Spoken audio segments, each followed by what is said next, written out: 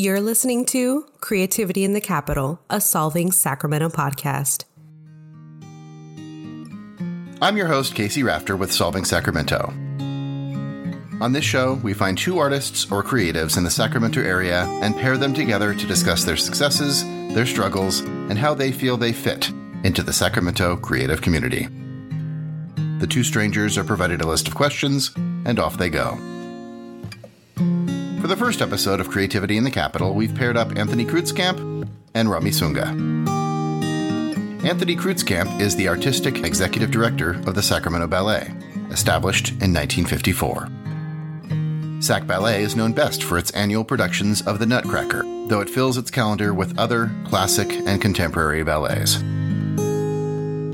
Krutzkamp's start in ballet was with the Cincinnati Ballet at 18, where he rose to the rank of principal dancer. After retiring from dancing from the Kansas City Ballet, he became head of that organization's second company. He took the helm of Sac Ballet in July 2021. Romi Sunga is the co-founder of Dance on the Edge, a free family event that offers large group lessons in salsa, bachata, merengue, and cumbia. Dance on the Edge hosts a monthly night of lessons in Old Sacramento called Latin Dance Night at the Waterfront, where attendees can enjoy one of the cooler parts of Sacramento while moving their hips. The group has also expanded to other locations in the Sacramento area. Sunga, an LA native, got his start in Latin dance when he joined the salsa club at Sacramento State. Having never met before, the two recently convened in a quiet office in the University Union at Sac State to talk about connecting with audiences on a personal level and growing their two worlds of dancers beyond their perceived potential. They got the conversation going first by trading some marketing ideas.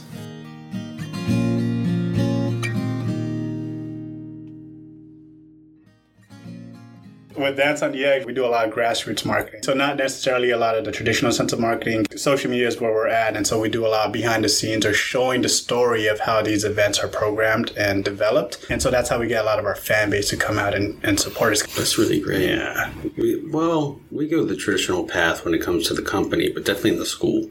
Yeah. In the second company. I mean, they do some great things. I mean, they figured out that spray chalk is actual chalk, which is legal to spray on sidewalks.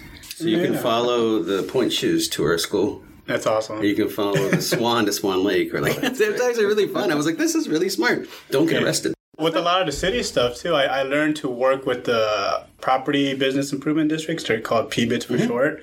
They're usually like, hey, if you're going to do some type of promotion, it's not being an obstacle towards our people or the residents or the businesses there. They're like, yeah, just do it. And then we'll kind of give you the paperwork to kind of give you the covering or the liability sake. But they're down for those simple stuff. Because in a placemaking thought process, those chalks or whatever you do on the floor, that is something that makes it not just advertising for you, but it's like people who come by who've never been to the city are like, why is there?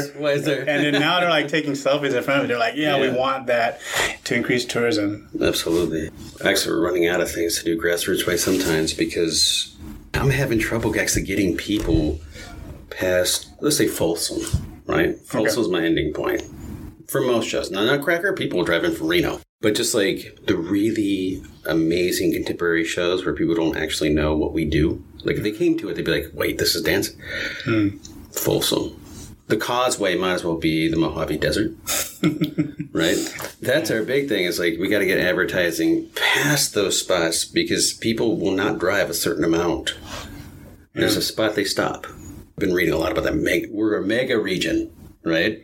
Yeah. But like, there's 4 million people in 50 miles. I need to make it to 25. Yeah. Like to reach this 50. Yeah, so that's my struggles right now is like, how do I get people to get in the car and come down?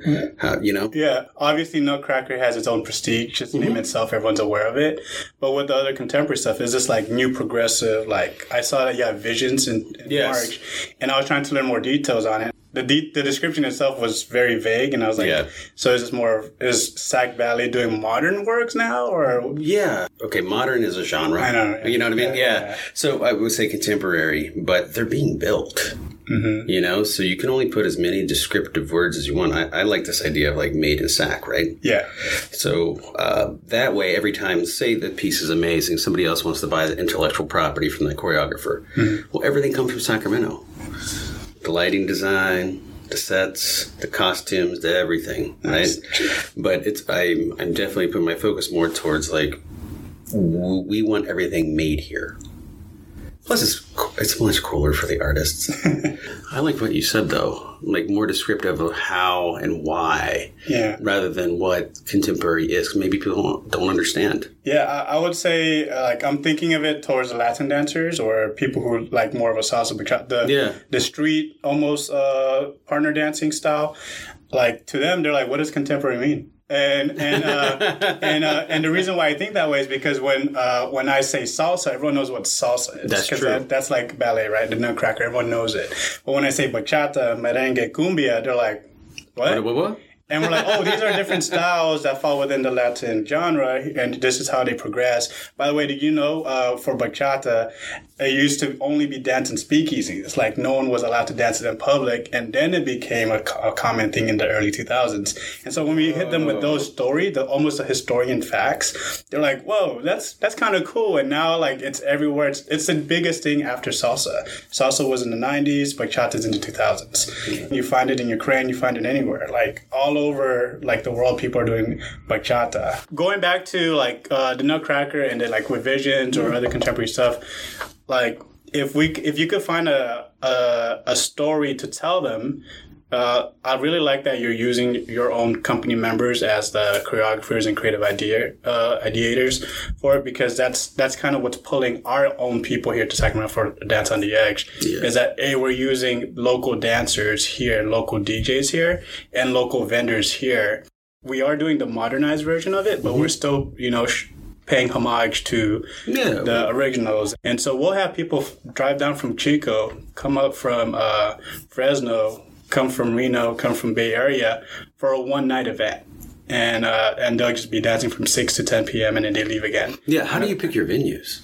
Our venues, it was by accident, to be honest. It was by accident. We started off, so the way that we ended up being in Old Sac on the Embarcadero space where we're at now, before we became officially Dance on the Edge, our friends were just playing Pokemon Go, and they're like, hey, what if we just dance out here near the river?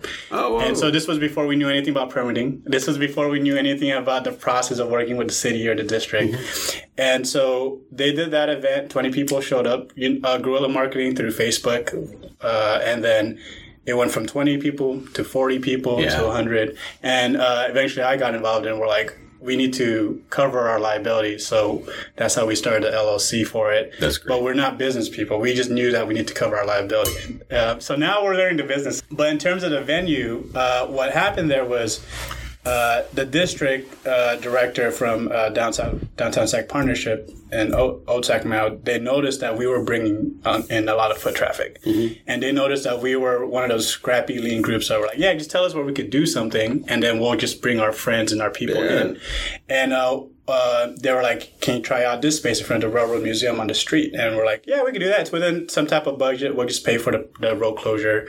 And then we found out that the railroad didn't like it because there was too much music vibrations for their stuff inside. So there was a concern for some of the historical items there.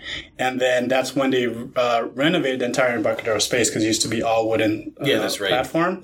So before they even did their ribbon cutting, we got in there as an unofficial or the informal first activations there. And from that, we just kept building upon it. We went from Old Sac, and then we got in front of the West Sac, West Steps of the Capitol Steps. And then we got in Midtown near the Cantina Alley. We closed up that entire alley space. And then we just started like, how can we do those grassroots marketing that I mentioned to just get more communities to be like, hey, this is in my neighborhood. I want to come out.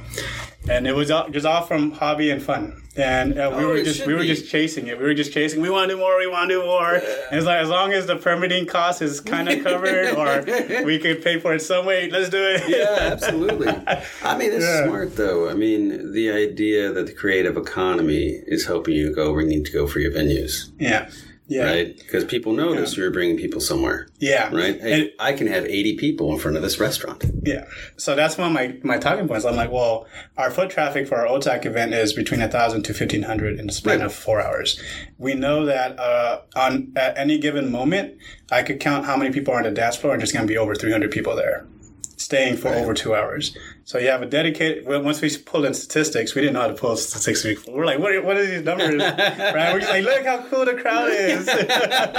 But once we started learning, like, oh, this is the language that the businesses want to hear, or the local city reps want to hear, then they're more bought in because they see the tourism benefits and the economic benefits from the storefronts. Yeah. And then when we hit them that people drive 2-3 hours away to get to us for one day event. Excuse me. Right. Sometimes on a Friday when you get off work from Chico and then you drive all the way down to us just to dance for an hour or two, and then you have to drive back that same night. Yeah, that's hardcore.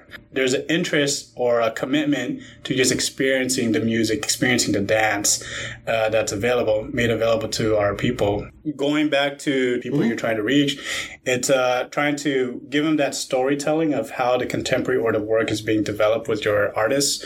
And then also telling them, like, this is how you could actually be part of that too. So we let our audience members know, like, hey, this thing, we're pretty much the stage for you. We're putting up the backdrop, putting lighting and spotting and all that stuff for you. But you're really the one on the stage. Yeah, you're really the one that's performing. I gotta have people buy in to the fact that they're going to watch someone's artistry, not be, and it's a story within itself, no matter how avant-garde it is, right? But it's people buying into the fact that I'm going to live vicariously through these artists, right? Not showing up and being part of the artwork. I mean, you are, but you're not. You're not producing it, right? Yeah. And which is easy. Like I said, Nutcracker, Cinderella, Swan Lake, you name it, people are going to come in. People come in from really far away, right? Yeah. But I don't know. I just always think about where we can go. Sacramento is bigger than we give it credit for. It's huge. I feel in terms of arts, performing arts, at least in the Latin dance world, we're underrated. Yeah, so I agree 1,000%. We have salsa champions who are local here, world salsa champions, multi-time salsa champions, people who've been on national TV at the highest level. And people are like, oh, what's in Sacramento? And I'm like, you don't get it. When the West Coast salsa and bachata or Latin dance artists are going on tour to prepare for the bigger stages, they have to go through Sacramento. So how do we tell that story too? I think I've been really big on storytelling recently. Yeah. So I've been doing a lot of research. What other main challenges are you facing? I want so much for our artists. One thing you'll always ask yourself in your final performance when you're bowing is, am I as good as I could have been? One of the major challenges I have is you can have a room of 21 people. Every single person is different. Some people had a bad day. One person slept poorly. Their back hurts, right? How do I get the best out of each one of them? Through each season, through each quarter, through each day. How do you draw and also for them to let go? How do you trust your technique and just go with the art, the expression, trying new things? Some people are so afraid that if they try something new, I'm going to uncast them. Especially younger artists, right? They're deviating from this idea. No, you have to. That's what makes you you. Yeah. That's what, we can memorize a dance together. All three of us, we're all going to do it differently. And just to getting them to let go in that sense, because for them, it's high stakes. They gave up their lives and moved. They became Sacramentans. I mean, some of them came from the Philippines, some from Australia, to move to our city to do this thing. They don't want to lose this opportunity. At the same time, got to make sure the show is phenomenal. If the show's not phenomenal, I don't have a job.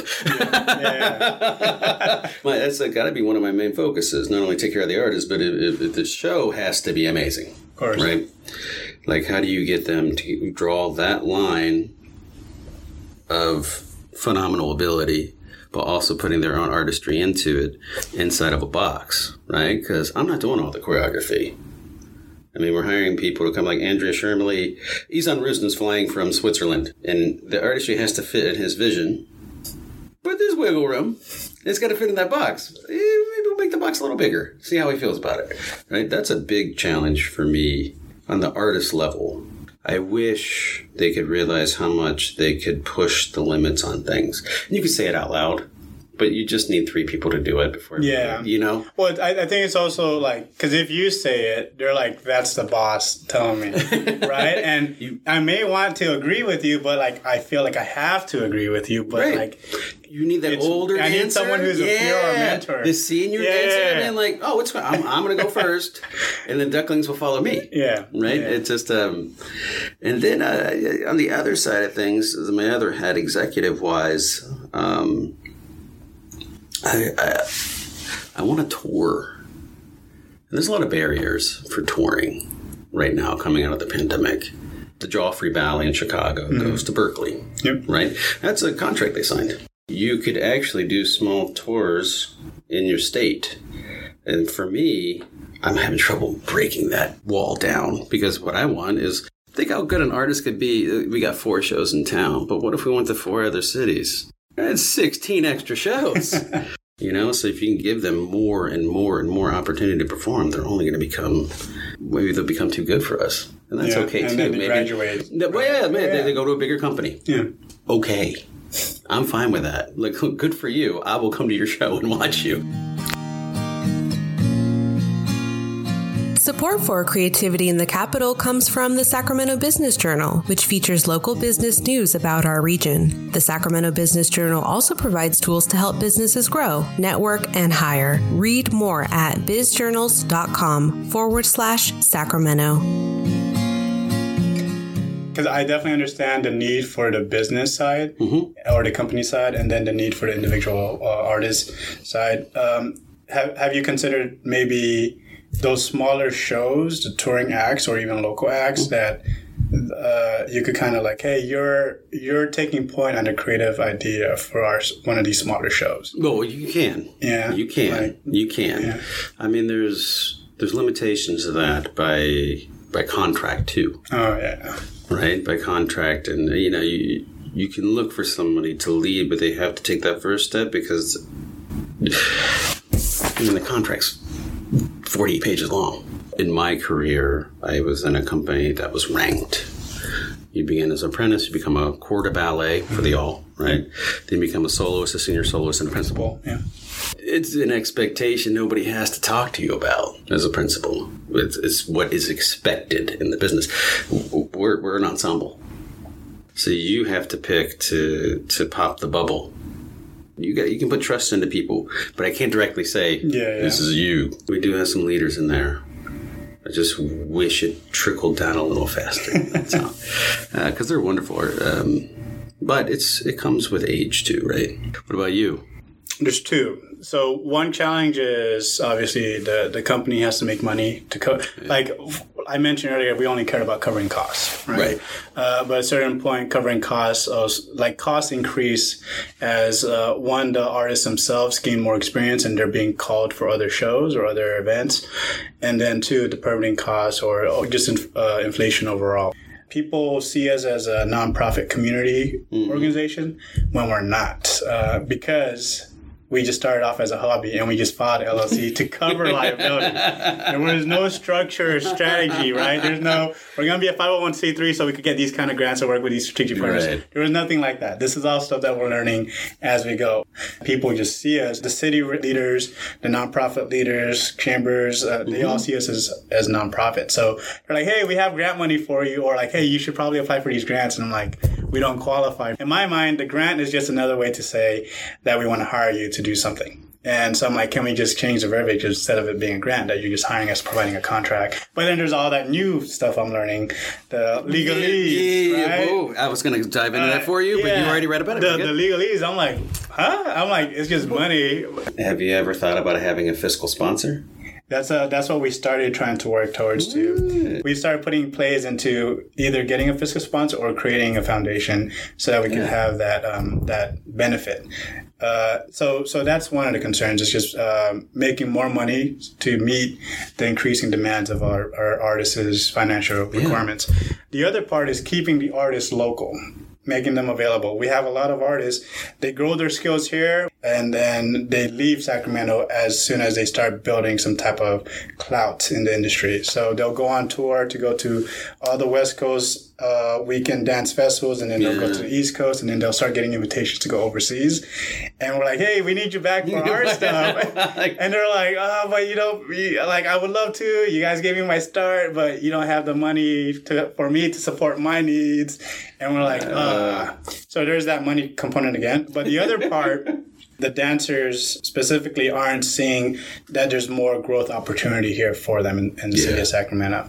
And their minds are like, well, our product is our dance ability. Our product, if they're an instructor, is our ability to speak in a public setting, whether that's a studio or... So they're like, well, we need to go to the bigger cities, LA, New York, San Francisco, Miami, Chicago, if we want to really make it as some type of instructor or performer. What we've been trying to do is kind of teach them more of the B2B side that they could provide. Oh, that's great. So, like, hey, if you're an instructor, you could actually use that as and flip it into calling it a group facilitator. You could go into a company who needs to increase their team's interactions, communications, and we'll do group facilitation through some type of dance class to break the mold, to break the ice between those team members so they want to interact more. And so we started learning some of the language of, hey, I'm not just a dance instructor or a dancer. I help your business have better interdepartment communication so that your projects get completed on time or earlier, which helps you get more business. Some people have bought into it that like they have to realize that sometimes they can't just be an artist. They have to think like a businessman. And so going from that passion to profit thing, it's a big gap. Or big bridge to cross. I mean, it's not very different than when you're a professional ballet dancer. You have a season, but then you're a guest artist over this other month. It's a grind. Yeah. You got to know what your avatar is, right? This is who I am. This is my brand. This is what I'm good for. Yeah. Plus, in the same kind of sentence, you're thinking, I know these 5 ballets extremely well. I want to get hired for those, so it's a cakewalk for me. Yeah. Right? Like really little bit predictable revenue. Yeah, oh my gosh, you're going to get a good review. You'll be happy. I already know it. Yeah. Like you can trust me to perform. Yeah, but you're right. It takes time to understand how you have to do these things. Have there been times you've doubted your path or vision? Talk about overcoming adversity. All the time. When I was starting in dance, I had a different mentality about it. I was selfish, meaning that I wanted to increase my skills, be the best dancer that I could be. So I consumed as much technique classes. I consumed as much conceptual classes of, how to present something on stage or how to speak in public. And then I realized that as I was kind of getting hired to go on these international festivals, that I hated actually being the one who's teaching a class. And I hate it. I was like, oh man, this is so annoying. I love dance. People comment that I smile the most when I'm dancing. So I want to stay in the world of dance, but maybe my role in dance just has to change a little bit. So I went from, all right, let me be the face, the instructor. Now let me maybe be the event promoter, the one who plans these projects. I didn't know it at the time. Like I was doing sales. I was doing marketing. In my mind, I was just like, well, I want to do this. We want to do this. Who's willing to make the outreach and stuff? All right, I'll do it. Because I came from such a naive background, I'm like a fresh breath of air to certain people. So I feel that I use that to my advantage. As an event promoter, we started getting traction. We went from 1 location into 3 different locations at the same season. And then from there, we started seeing our foot traffic going from 100 people to 300 to 500 people consistently, where it became a predictable attendance rate. We don't have to do it for ourselves anymore. People want us to be there because the city wants us there because it helps them. But the people themselves, they're reaching out to us during off-season like, are you guys coming back for next year? Hey, I haven't noticed any posts or anything announcing that you'll be back on these certain dates. What's going on? So we noticed that it's no longer us. It's for other people. Yeah. And then I also started questioning. I'm like, well, this whole event planning thing, I'm over it too. I felt like I would get very zoned in, try and learn as much as I can. As a dancer was, how do I be a better performer? And then as a promoter is, how do I do more event management? And then like being able to speak in front of crowds. And now my new direction has changed. I learned everything in 15 years. How do I pass that on to the next artist within 1 or 2 years and help them get ahead in terms of sales and marketing for themselves? Right. Like, for example, when you talked about the progression going from apprentice all the way up into principal, in my world, do people know what that roadmap looks like? If they don't know that, then they feel like, hey, I'm doing all this work, but it's no reason, and I'm going to leave Sacramento because I think LA has way more opportunity, but then they don't know the roadmap in LA. It's a rat race, and I'm still trying to figure out my new role. It's going to keep changing, too. Right? Really. I'm realizing that myself. Obviously, you have the professional dance background. You know, your resume speaks for itself, but then we were just talking about how you were on tour, just promoting. How did that transition from being your daily lifestyle was, I need to go to class, I need to train, and now you're like, oh, I got to do paperwork. When I was dancing, I had a director. It was during the economic downturn. I think it was 2008. She took a dual role, artistic director, and she became the executive director also. I thought to myself, okay, if I want to be a director, I'm going to have to go to business school. Did she tell you that? Or no. You just you figured it out from every... Okay. Yeah, because I could see she was like, she's carrying around these, she's in rehearsal watching. There's rehearsal directors to help things, but you're overseeing them. And she's going through the financials, and I'm like, okay, she's getting this, but she's struggling. I'm going to take every finance class there is. That's how it started. Yeah. I switched companies, actually, and I became the second company director of Kansas City Ballet. At that time, Devin Carney was their assistant director and Jeff Bentley was the executive director. They both took me under their wing, which was great. All the things that are behind the curtain became unveiled. Because as an artist, you're not worrying about what happens back there. You see the marketing comes out. But they really started to just explaining even how they would go over contracts with people. By the time I came to Sacramento, I was at the spot where unless I was going to do it myself, I wasn't going to learn more. Believe it or not, it was a fairly easy transition. Obviously, there's ebbs and flows with the new people you're working with, or like I had never worked in a capital town before. In the first meeting, they go, yeah, well, we will go to city council, blah, blah. I'm like, we're going to do what? Okay, wait a second. I was used to going to foundations. Yeah. Kind of getting the roadmap of that and what's happening. But that was really kind of how it happened. It really happened because they took an interest in me. I hadn't actually known somebody else that went through that. So there's a second company director, and the main company will have artistic director, and then there's 2 or 3 rehearsal directors. I've never been just a rehearsal director, actually. I just skipped that, and it's because of them. That was the big thing. And you got to be open. That was also the other thing. Mm-hmm. Sometimes I'm sitting there in a meeting, I'm thinking, well, I would do this differently. I'm like, he got exactly what he wanted. You got to be open to these suggestions, right? Or they're not just suggestions, you got to watch, right? Osmosis. Mm-hmm. You just got to be around and absorb. Can you kind of explain some of the challenges that you face in getting people to buy into the program that you've developed here and where you want to take it? And because I feel most people, they just think it's all business, like, hey, talk to them and try and get money of some sort, right? But then, like, when you mentioned going from foundations to the city council, that's a whole new language, whole new interaction there. And can you kind of talk about things that people wouldn't expect would be different when you're going on tour, getting these organizations interested? I believe this to the deepest part of my body. Nationally, people know more about us than our city.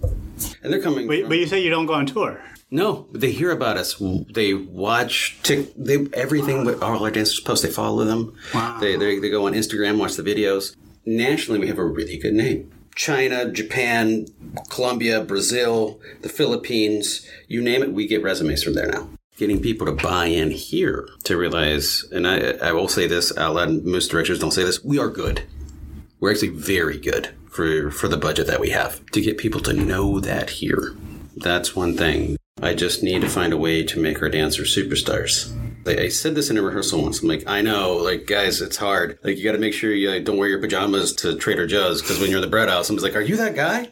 Right? And they're like, that's never happened to me. I'm like, no, it has to happen to you. When you walk out, people have to know who you are. The route we're going to go now is showing, it's easy to go to our website and see the dancers from everywhere. Right? Mm-hmm. And we obviously hire people from here, too. I mean, it's important to keep your hometown strong. We're going to start promoting, like, this person traveled from here to be in Sacramento. They're part of our economy. Yeah. There are some companies that do it really well, and it's amazing. They're the companies where the dancers come from everywhere. They retire from dancing and stay in that city. They get so embedded in it that it becomes like this real home. Companies that haven't done it very well, a lot of them just leave. Like, they're like, I'm retired. See you someday. Yeah. Have a good life. Yeah. But that's the next thing. On our website, you'll see we're going to take new photos for the new season. Yeah.